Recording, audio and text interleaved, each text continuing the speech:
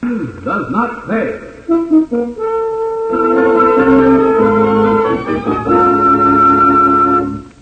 So there you have it, Christy, old man. Simple, neat, and extremely profitable. I still don't see how we'll get any cash out of it if the sucker holds the money. I dislike that word, Christy. It betrays a contempt for humanity. Anyone operating as we shall must never be contemptuous of the victims. Such an attitude leads to mistakes. Oh, I'm sorry, Professor. I see what you mean. As for the cash, leave that to me. I have, shall we say, sticky fingers, particularly where money is concerned. All you have to do is to follow instructions, report to me regularly, and above all, be the perfect purveyor of edibles. In other words, the complete grocery storekeeper.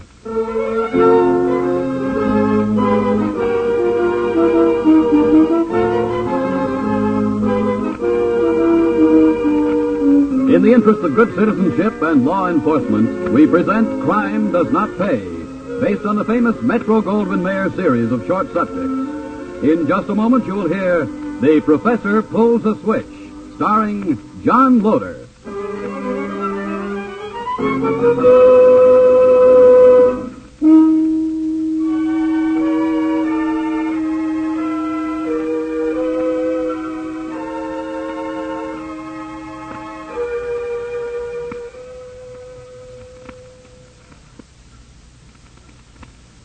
Now, Crime Does Not Pay, starring John Loder as Professor Carter Forsyth in The Professor Pulls a Switch.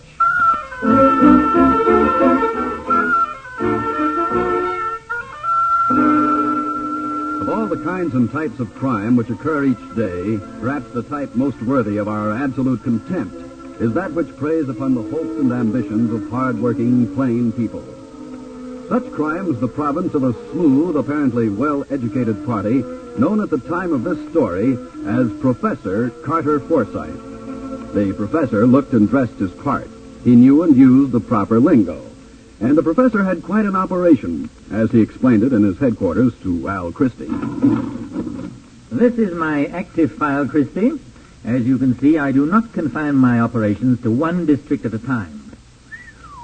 You really got it set up, Professor. I'm rather proud of it. Here I sit at the center, and throughout the city more than a dozen men are working for me. Since all of them achieve a more than fair profit, I have no experience with the kind of internal quarreling that unfortunately occurs in widespread organizations. And all of them are grocery stores. Always grocery stores, Professor? All people must eat. Therefore, the well-run grocery attracts the patronage of almost everyone in a given neighborhood from time to time. Gradually, the regular customers begin to gossip with the storekeeper. Much can be learned that way, and much money can eventually be garnered. Of course, the original purchase price of the store must be added to the investment of time and skill, but it pays off, Christie, it pays off. You sure talk a lot, Professor, but you get to the point after a while. Yes, don't I? And the point at the moment is that I have an excellent location for you. This is the file on that store. You have come to me with excellent references, even though you are having a hard time. I am particularly pleased that your wife is urging you to give up petty rackets and settle in some decent business. She need know nothing of the true nature of our operation, and both she and the children will give you an excellent front. So far, you're making a lot of sense. Now what? You will be the owner of this store. You will conduct your business properly and honestly. You will strike up friendships.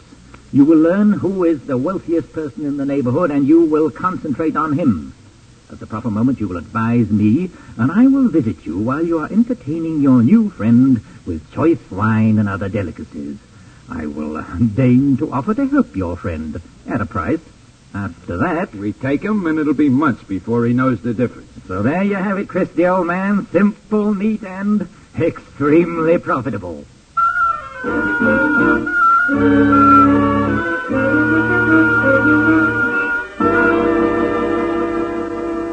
Mrs. Lanza, it's a pleasure to wait on a customer like you. Oh, I buy such a little, Mr. Christie. It's hardly worth your time and attention. Well, I can't say if all our customers were like you, my wife and I would be very happy. You mean customers can give you trouble? Can they give trouble? I shouldn't say this, but take that Mrs. Pingatore. Oh, that one, I know her. Her husband, he has a few dollars. She owns the world.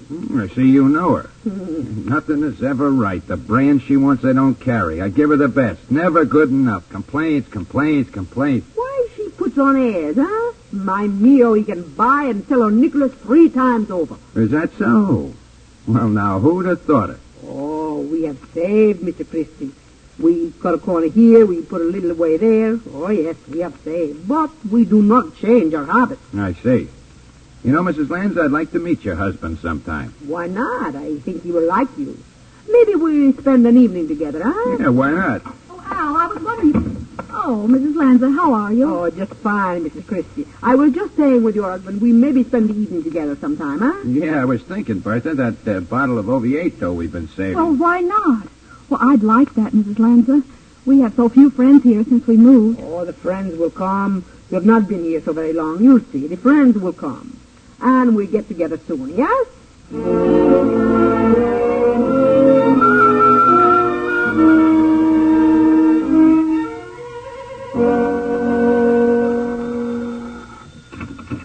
Yes, Professor, that is correct. this is Al Christie, Professor. Progress report. Excellent. Proceed. That Lanza family I told you about, Mio and Anna Lanza? Yes, you told me. They're ripe for picking. Very good. Then you are friendly. Yeah, bosom pals.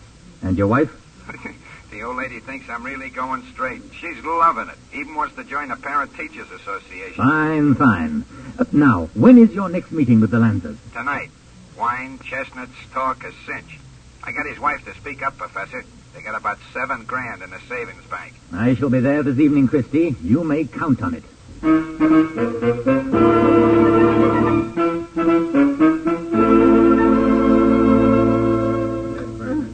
More wine, Mio? Why not? It's excellent. A man who sells the best groceries, he likes the best of everything, no? Well, that's a new quality in my husband, I must say.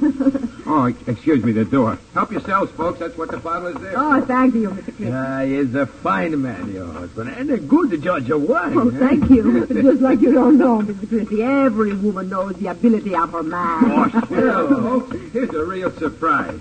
May I present my wife and Mr. and Mrs. Lanza, Professor Forsyth. Good evening, everybody. Good evening. Oh, now, please don't let me disturb you. I was in the neighborhood, and as I have some news for Mr. Christie, I thought telling it in person would be pleasanter than by telephone. Oh, you mean about Billy? You remember, Bertha? I told you the professor was trying to pull a few wires, get him a job? Oh, yes, of course. I recognize the name. Oh, please sit down, Professor. Thank you, I will for a moment. A glass of wine, sir? It's excellent. You take my word, huh? Please do, sir. And a cookie? Thank you again. Your health, ladies and gentlemen, and success to Cousin Bill in his new job. Oh, you got it for him. Thanks a million, Professor. No trouble at all. The job opened up.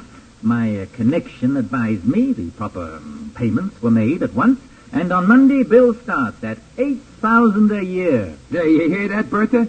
$8,000, $1,000 a year. Well, I'm satisfied with what we've got now. Such a salary. Oh, much money could be saved. Oh, sure, that is so. You know, I would... Oh, no, is it too much to ask? Now, ask away, Mio. The professor won't mind. Why, of course not, Mr. Lanza. As Alfred said, ask away. Well, it would be possible that another such a job might open up. Oh, such things are always possible. One never knows. Sometimes it occurs within a few days. Other times it takes months. And please, what is the work? Well, Cousin Bill is an inspector in the sanitation department. Oh, that needs a special training. No, not that job. There are others, not only in the city government. May I ask what you do, Mr. Lanza? Oh, sure. I manage a big shoe place. It's called the Cobbler Shop. It's in a big building downtown. Then you are experienced in management. Sure, that's right. And you make by the year? Anna, how much is $70 each week? It's about $3,500 a year. Oh, yes, that's right. But surely, Mr. Lanza, a man of your obvious abilities is worth more, much more. Bigger jobs are hard to find. That's right. Oh, but the professor could do it, couldn't you, Professor? Perhaps. It may take time, but it might be done. I have connections in many fields. And this would cost... Oh, for a job in the bracket we have in mind, the fees run high, usually in 4 figures. Around 5,000. Anna, What do you say? Maybe I do not know. As you wish, Mio. Let us try, Is it not always necessary for accept the job? Yes, Professor? Oh, not always. All right. You will try for me. Oh, for a friend of Alfred's, I'm always happy to try.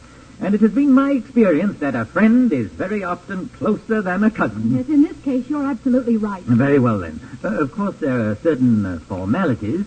For instance, what? The money, in cash, $100 bills, must be handy and must be prepared in a certain way. Why? So that the paymaster, so-called, can accomplish his distribution with the least possible difficulty. Oh, I get it. Under-the-counter stuff. Correct. Therefore, it is necessary that I check the wrapping of the cash. All right. You tell me. I get it. I show it to you. Very well. But let the details go for now. This is a social gathering. Shall we drink to a successful conclusion of this little arrangement?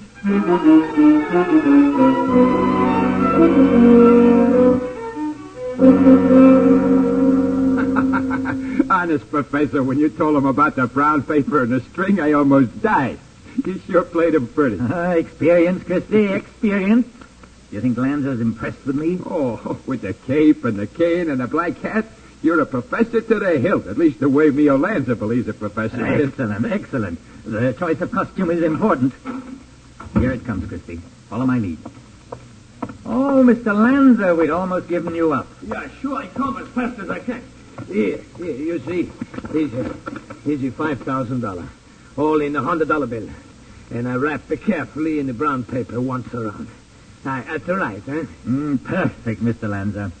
You want to count it, huh? I open. Oh, as one gentleman to another, I trust you, Mr. Lanza. I wished only to be certain the package was properly prepared. Oh, 1,000 pardons, my cape on the counter. Oh, that's all right. There we are, your package, sir. You don't want to haul it yourself. Oh, why should I?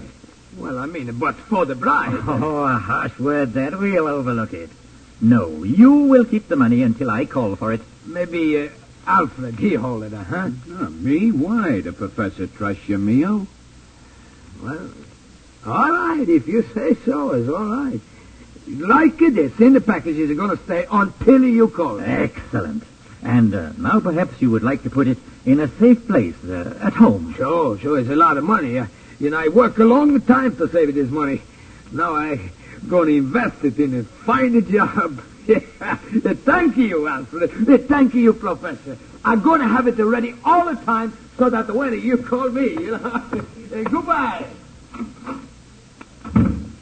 Yep. Now what, Professor? Open this package, Christy. Huh? Oh, yeah, sure. Hey, Professor. This is Mio's dough. And he has cut newspapers wrapped exactly like this. When my cape fell on the counter, remember? Oh, that's dope. The poor old dope sitting on a package of newspapers. The old handkerchief. Exactly, and months before it will be discovered. In the meantime, we shall have many more victims. Oh, brother, what a switch. What a switch. Yes, Christy. You might put it, the professor pulls a switch. A $5,000 switch. Who's the next victim, Christy, and where and when?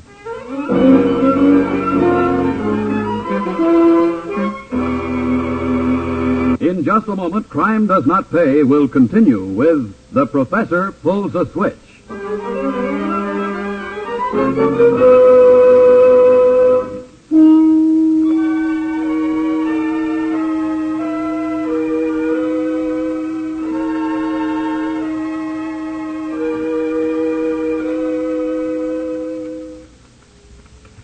Now we continue with Crime Does Not Pay, starring John Loder as Professor Carter Forsyth in The Professor Pulls a Switch.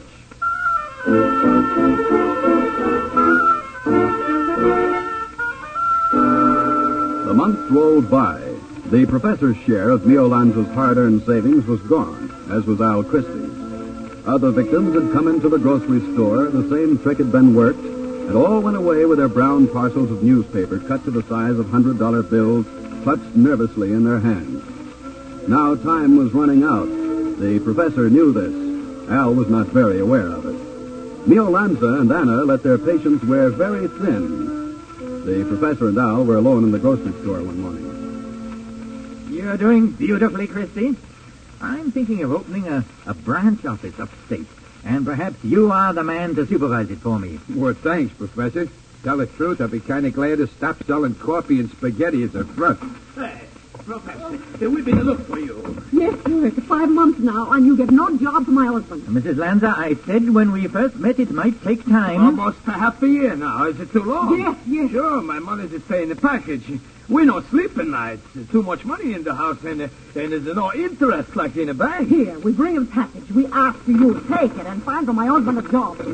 Getting a little frayed around the edges, isn't it? My friends, I was just this moment explaining to Mr. Christie I have a most important appointment downtown on your business, Mr. Lanza. So if you will excuse me, But Professor... you'll all forgive me. I can barely make it now. I'll see you again presently with good news, I trust. You know something? All at once, I don't like this man. Neil, I am very glad now you hold the money yourself. You sure of your friend, Alfred, huh? As sure as I am of myself. All right, good. Then maybe in a few days at the job, huh? Meantime, we put some clean paper on the money, so all will be ready. Yes, Alfred? Neil, this is no money. It's just a newspaper.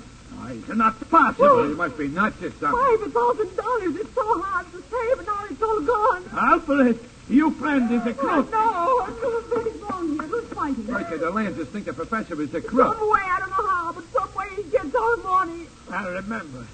I was standing here. His cape is fall on the package. Oh. He changed the package. Hey, look, I know it's tough, but you can't prove anything. And you, my friend, you are in this. I know. You say, too, I must hold the money. You do not want to hold it. Like the professor, you do not. You are a thief, a thief. Theo, put on a knife. It's a cheese knife. It's good and sharp. Alfred, you make the one move. With your own knife, I cut you. Quick, Anna. You run for the police. Yes. We arrest my friend Alfred. We find out who is the thief. Who steal the money so hard to save.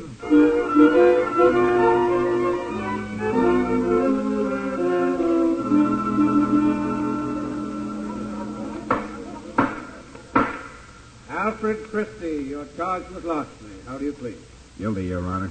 Have you anything to say before sentence is pronounced? Nothing, Your Honor. I told the district attorney I have nothing to say. I switched the packages, that's all. Very well. I know that it's accepted practice in some cases to allow a prisoner to plead guilty to a lesser charge in order to avoid the time and trouble and expense of a long trial. However, I can think of few crimes more reprehensible than the one to which you've just admitted guilt. Swindling an honest man of his life savings. With this in mind, I sentence you to the limit the law allows. 5 to 10 years in state prison. That's all. And what happens to me, Your Honor? And the kid while he's in jail?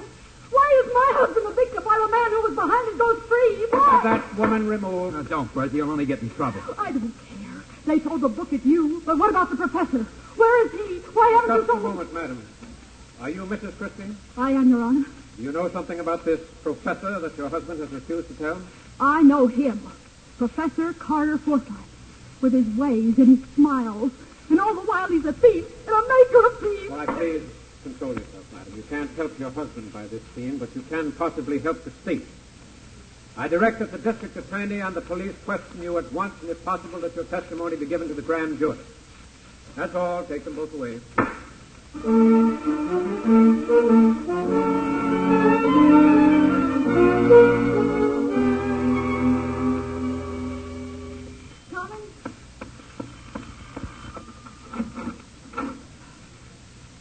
Good evening, Mrs. Christie. Good evening, Professor Forsyth. May I come in? You are in, Professor. Yes, I seem to be. Are the children asleep? The one I could afford to keep with me is. The other two relatives of him. I see. I understand your bitterness, Mrs. Christie. It has been my experience, however, that bitterness such as yours is sweetened invariably by the sight and the possession of pieces of green and black paper, such as these. That's a lot of money. Your husband's due share of my enterprise to date. What do you want for that? Why do you interpret my motives so crassly, madam? As I said, this is your husband's share Your of my... kind doesn't give up that kind of dough just to play square. Let's have it. What do you want? I've learned in my time that memory can be a convenient attribute. Memory has strange lapses at times, and I believe that your memory is due for an exhibition tomorrow before the grand jury. Oh, in other words, you're buying my silence, Professor. Again, madam, you're very blunt. Let us say I am ensuring that certain details which you hinted at in a certain courtroom during a, to say the least, injudicious outburst will flee your memory tomorrow morning. Save the talk, Professor, and the money. Surely you will listen to reason, Mrs. Christie, a large sum of You reason. won't get Al out of jail. And I'd like to see you there on visiting days, too. And so would the Lances and a lot of other decent You're folks. very determined, madam. A pity. A stubborn woman is usually a foolish woman. What do you mean by that crap? It may interest you to know, madam, that I acquired my sobriquet of professor while I was a magician of no little repute. Stay away from That me. reputation was based principally on my knowledge of sleight of hand, on my very skillful hands, on my very powerful hands, Mrs. Christie. Keep away! Don't touch me! Let us not be noisy and vulgar about this, Mrs. Christie.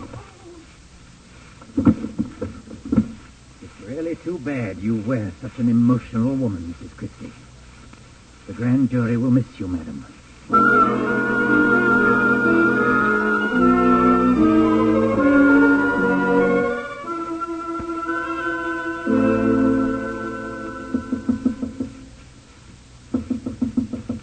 One moment, please. I asked you to wait. Christie, Let me in.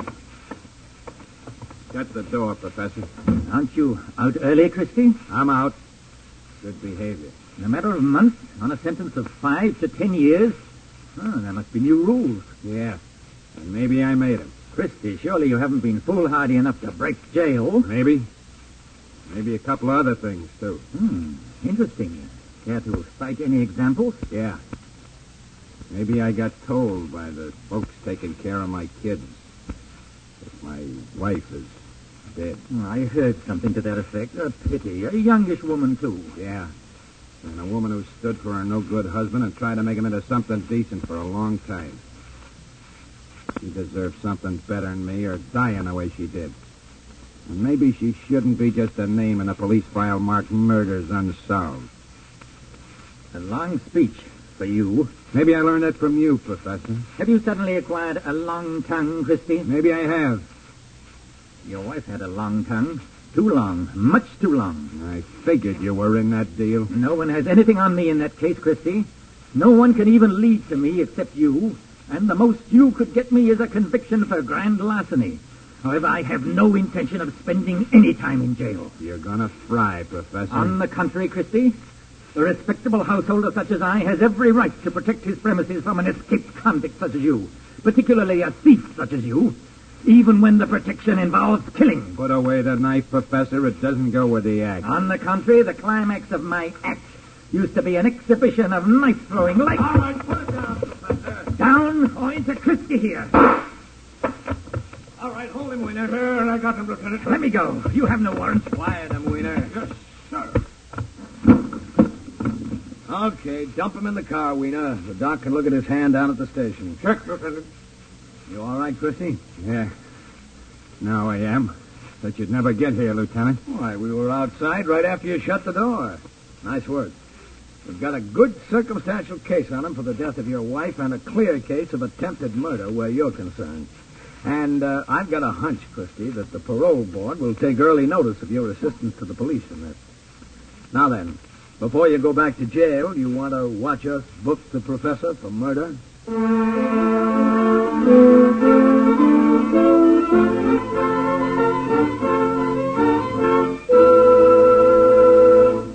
Crime does not pay.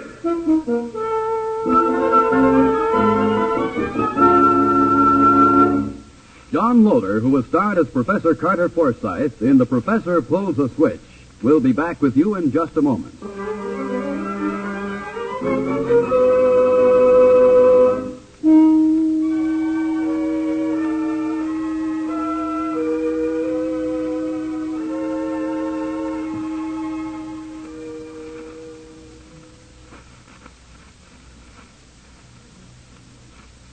Now here in person is John Loder. There's little use denying that the professor was a very clever fellow.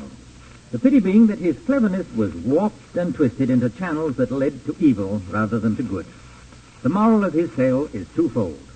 First, for people like Neo Lanza, who, like so many of us, lend themselves to schemes without thinking because of the pressures we feel in our daily struggle to make a living.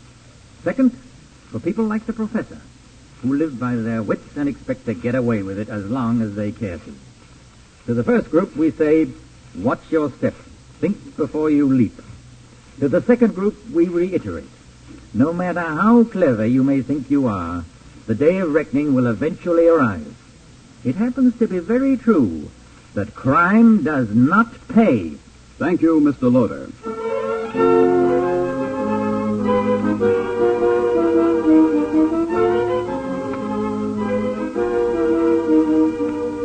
Crime Does Not Pay is written by Ira Marion and directed by Mark B. Loeb, with music composed and conducted by John Garth. Technical advisor is Burton B. Turtis. The events, characters, and names used in the story you've just heard are fictitious. Any similarity is purely coincidental.